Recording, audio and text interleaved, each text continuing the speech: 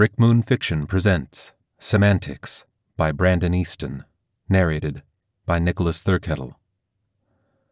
It was developed as the Social Evaluation Module, eventually appearing as an app called Semantics. The new name was a strategically packaged branding solution meant to obscure its true intention. In the same way a clear plastic umbrella blocks sunlight, the repackaging fooled no one. Many understood what the Semantics app was truly designed to do: create an electronic cage for the African American community. After the rape and murder of Jesse Cole by Roscoe Fellsworth, a mentally ill convict mistakenly paroled because of a computer error, the Justice for Jesse movement spread across the nation like wildfire. Jesse was a blonde-haired, blue-eyed, 12-year-old debutante who went missing during a family picnic outside of Milwaukee. Roscoe had abducted her and live-streamed her horrific torture and sexual assault. Because Roscoe's identity and skin color was hidden by a bodysuit and mask, the mystery was made even more dramatic. Jessie's violated body was left in the middle of a urine-soaked alleyway, her bright orange clothing stained by blood and unspeakable fluids. A garbage collector took a photo of her corpse, and the image went viral within minutes. The United States was stunned into silence and prayer, with hopes that the perpetrator would be captured immediately. Vigils popped up in every major city as the population waited breathlessly for the DNA analysis to be made public. In the hours before the revelation of the DNA results, many members of the black community waited in trepidation. For generations, there's been an unspoken decree amongst African Americans. Whenever there's a horrific crime that captures the nation's imagination and attention, we hope that the criminal isn't black, because whenever that happens, we are all blamed for the crime. On October 13th, 2042, at 11:15 a.m. Eastern Standard Time, the face of Roscoe Fellsworth appeared on electronic billboards in Times Square, New York City. By 11:16 a.m. Eastern Standard Time, Fellsworth's face was on every HD screen on every computer monitor, laptop, smartphone, and television across the planet. At 11:22 a.m., a horde of white men and women spread across Yonkers, a suburb of New York City, and killed a group of African American teenagers walking home from school. They were beaten to death with spiked baseball bats, pitchforks, and other farming equipment. Within hours of the Fellsworth reveal, African American men, women, and children in all 50 states reported being attacked by groups of whites, Latinos, Asians, and other non-blacks. Dark-skinned Asians and Latinos in particular did everything they could publicly to distance themselves from the African American populace, often leading the charge to destroy black neighborhoods and property. Survivors recall hearing the instigators shout, "Justice for Jesse," as they committed their acts of violence and terror. In much of the country, police officers refused to protect black neighborhoods, and by nightfall, horrific images of lynched African Americans hanging from trees, lampposts, and street signs dotted the landscape. The shadows of history were laid bare again, this time without the slightest bit of empathy or regret. The proliferation of electronic media, the lack of critical thinking because of an eroded public educational system, years of simmering ethnic distrust between blacks and recent immigrants, unchecked and imbalanced images of black outrageousness projected around the world, and a general societal disconnect sowed a perfect storm of hatred and anger that sprawled into murderous contempt for the African American community. In spite of tremendous gains in the African American population in the 2030s with home ownership, extremely high rates of college graduation, unprecedented success in STEM fields, and rock-bottom incarceration statistics, the public perception of black people was at an all-time low. The centuries-long racist drumbeat of right-wing pundits had carved out a canyon of misrepresentation that no amount of factual data could shake. It didn't matter how much a black person achieved. They were still considered less intelligent, less patriotic, were less mannered, and had less value than every other group in American society. Americans had become immune to reality. The nation descended into a 5-day bloodbath, with the African American population under constant siege. President Larchmont, a corporatist centrist Democrat with Native American ancestry, remained silent on the matter as members of the Department of Justice pleaded with her to issue an executive order to stop the madness. It wasn't until the United Nations threatened to intervene on the ground of human rights abuses that Larchmont took center stage and asked the American people to capitulate to the better angels of their nature. On the dawn of the sixth day, over 15,000 innocent black men, women, and children were murdered in the name of Jesse Cole. Middle-class black neighborhoods and businesses were razed to the ground, resulting in nearly $300 million in damage and nearly $1 billion in lost revenue and assets. On the seventh day, House Representative Holcomb Scullersley stood on the floor of Congress with a solution to America's race problem. Scullersley presented a bill called Jesse's Law. It asked for the voluntary registration of all African Americans to a specialized database that indexed the street-level threat of an individual so that citizens could be aware of how to respond to their presence.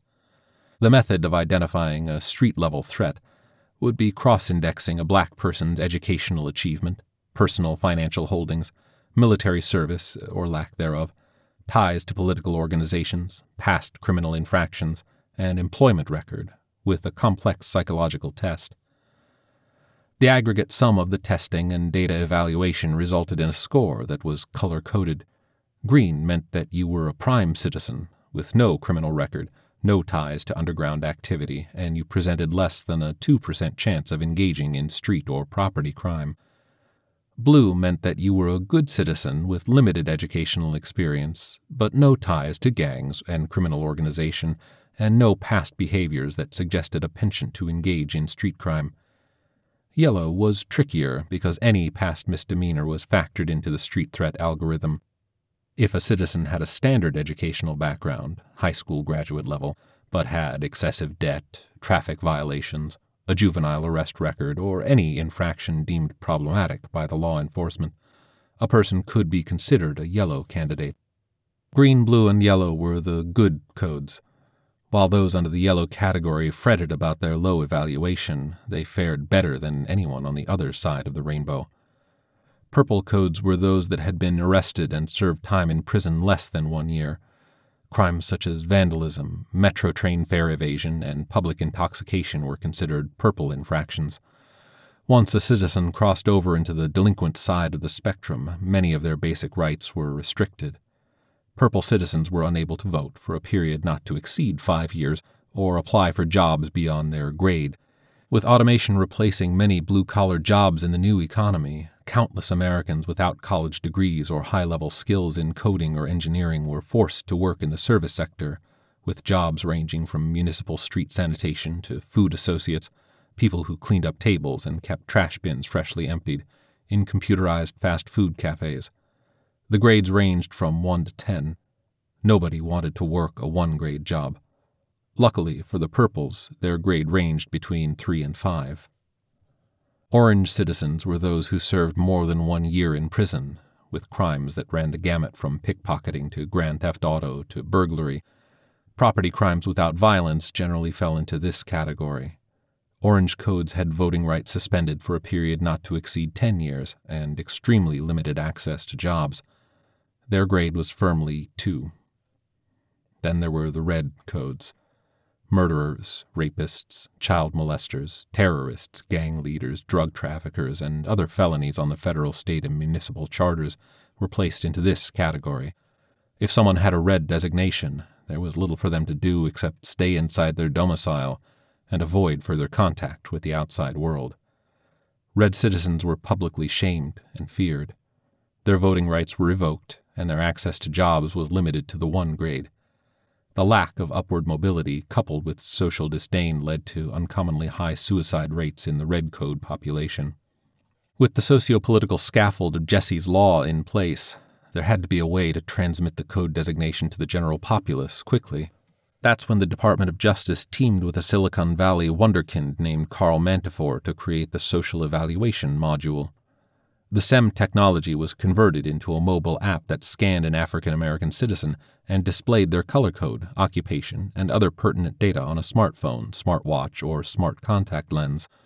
Mantifor believed that this would reduce the level of social anxiety caused by the presence of black people in public spaces around the nation. Mantifor claimed that Jesse's Law wasn't a mandate, but a suggestion, so any African Americans who voluntarily submitted to the database would likely be in the green and blue range and had nothing to worry about. If anything, these were the black people who were tired of being mistreated and ostracized under the clouds of suspicion generated by citizens from the purple to red category.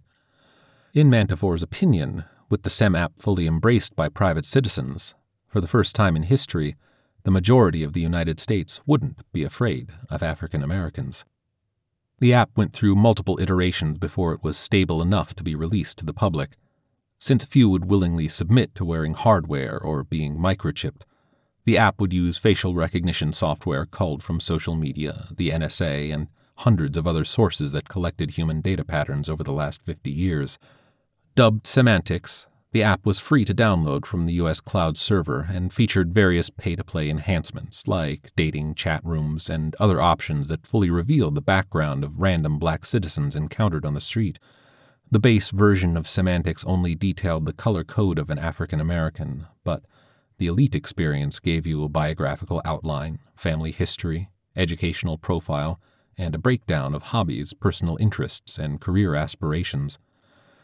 The Elite experience of Semantics cost $89.99 US and generated $500 million in 2 months. In the early days of the app's existence, there was vociferous resistance from civil rights groups, civil libertarians, privacy advocates, and the hardcore conspiracy community. A motley band of historically dissimilar and diametrically opposed factions united in resistance to what they called an Orwellian, Luciferian, Faustian nightmare designed to break the social compact and usher in an age of racial hostility and mental slavery. While there was endless debate on both sides in the 24-hour news cycle, sales of the app continued to skyrocket.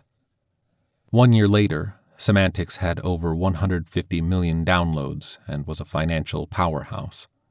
Carl Mantefor was named Time magazine's Person of the Year and was considering political office in the next election cycle. Semantics became a cultural institution with video games, coloring books, children's merchandise, and even a cartoon series about the best ways to maintain a green and blue code. African Americans from all political, religious, and economic backgrounds who'd never committed a crime or been associated with unsavory activities reported a change in how they were treated by their fellow citizens. Now, instead of white women clutching their purses when random black men approached on the street, they'd do a quick scan on the Semantics app and their body language would shift into relative comfort. Sometimes they'd share pleasantries. On a popular Semantics commercial, a large black man with a blue coat said, "You know, most of my life I dealt with people being afraid of me. Didn't matter what I wore, how I carried myself, or how much I smiled. Everyone treated me like a potential criminal. Now, with Semantics, I can breathe a sigh of relief alongside other Americans. They've got nothing to fear from me." The commercial would cut to various African Americans shouting, "They've got nothing to fear from me either." The commercials resembled pharmaceutical advertisements of the early 21st century, with simplistic testimonials from unskilled actors that gave the commercial an air of authenticity. It ended with the tagline, "Semantics, when you want to be judged on the content of your character." Adam Williamson slammed his hand against the couch in disgust. Adam hated that damned Semantics commercial. He thought, there should be a channel just for Semantics and the endless masturbatory self-congratulation of Mantefor, who was being treated like the second coming of Christ. Adam cursed inwardly as he fidgeted uncomfortably on the small couch that smelled like tree bark, covered with cheap material that grated against his skin. Adam had been invited to this warehouse on the outskirts of town after receiving a strange email through the app. African Americans weren't allowed to access the elite level of the service. They were only given the base experience, which meant that they were aware of being scanned, but not who was doing it. Adam felt under siege every moment he stepped outside of his apartment, especially if he forgot to silence the notifications on his phone. His stomach dropped every time there was an electronic ping or the phone briefly vibrated. It meant that someone in the street assumed he was a potential threat and activated the SEM app to determine his threat potential. It was a private torture every black person with an orange code had to endure.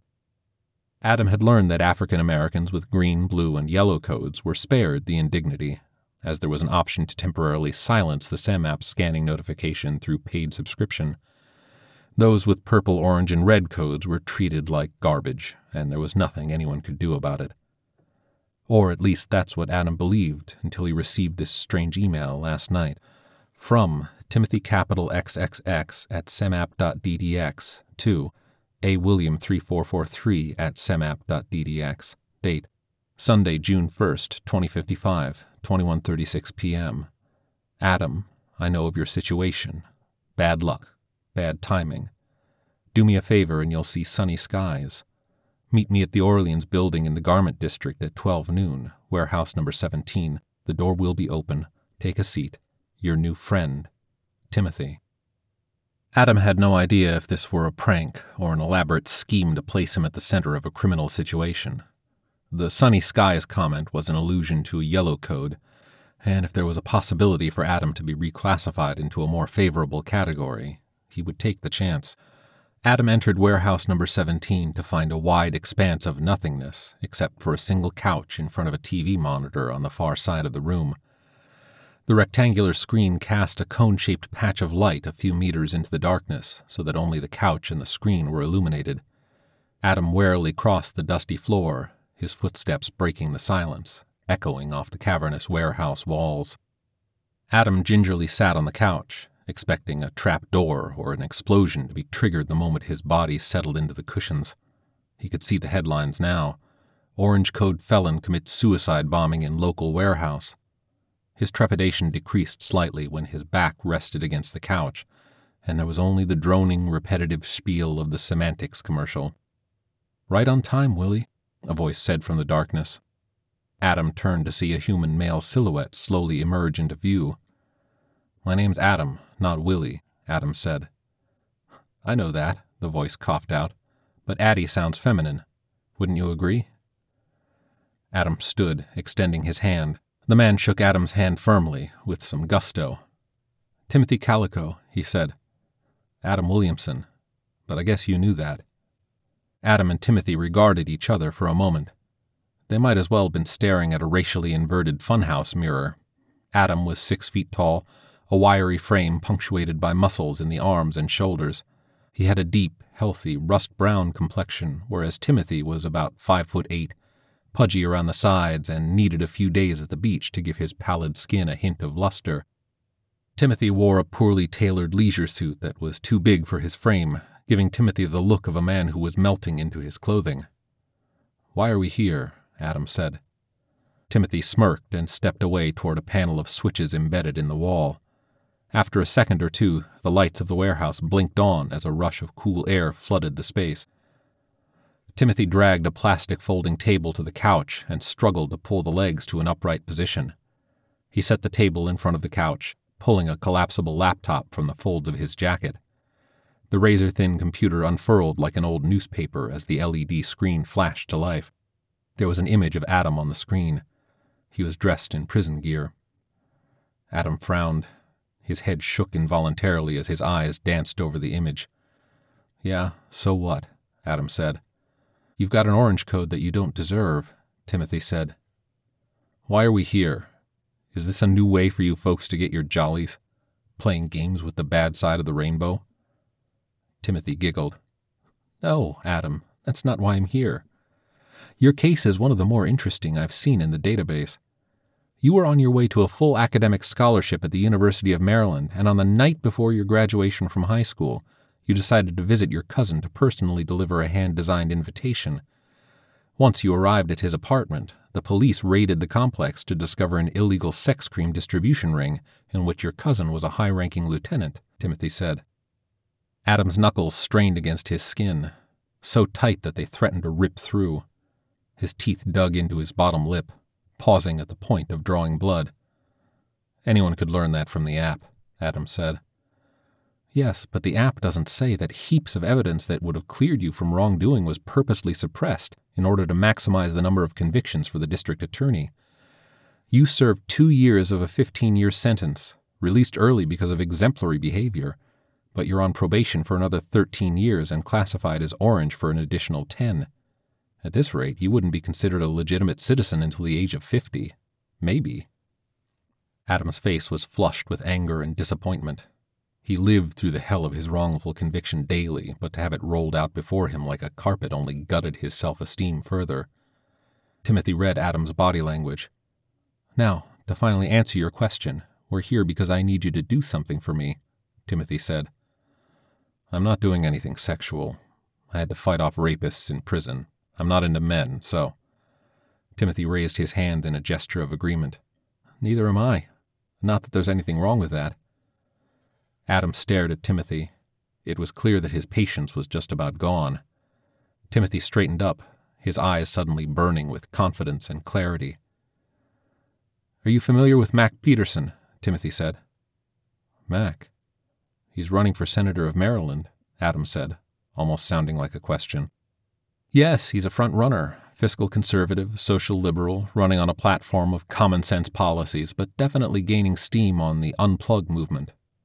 "The Unplug movement is nothing but a hashtag revolution on social media. No one takes it seriously," Adam said. "You may not take it seriously, but there's definite concern that the movement is re-energizing the original political base of advocates to amend or completely eradicate Jesse's Law. If Jesse's Law goes down, then the Semantics app dies along with it, and billions of dollars down the drain. Somehow I don't believe that Semantics is going anywhere. Why concern yourself with Peterson? Isn't he a green code? Even if he wins the election, no one can stop this juggernaut. You folks have finally gotten to control black people, and everyone's happy. Except black people," Adam said. Timothy pursed his lips into a sidelong grimace. "You're half right. No one cared if black people suffered, but now the white minority is up in arms over Latino gangs in the Pacific Northwest. If Peterson is elected, he can't remove African Americans from the database, but he can stop Jesse's Law from growing to include the Latino population, a population nearing 110 million.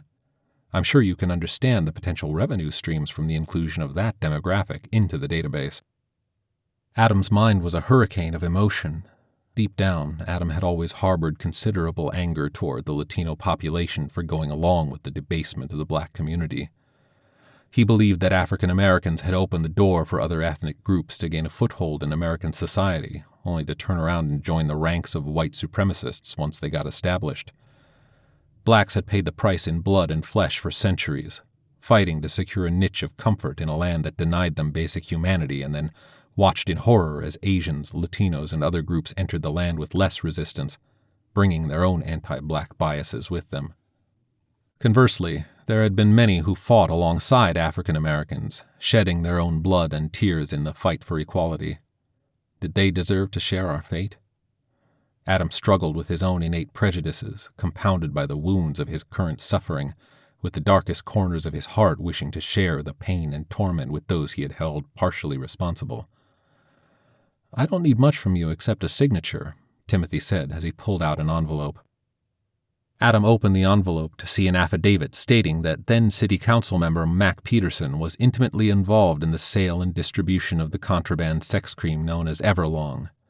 The cream was not regulated by the FDA and was classified as a Schedule I narcotic because of its addictive properties and the inability of major pharmaceutical corporations to mass produce it effectively.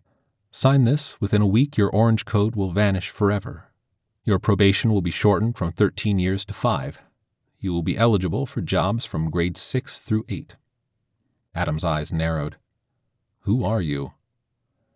"I represent a variety of interests. Rest assured, my colleagues will make sure no further harm comes to the African American community," Timothy said.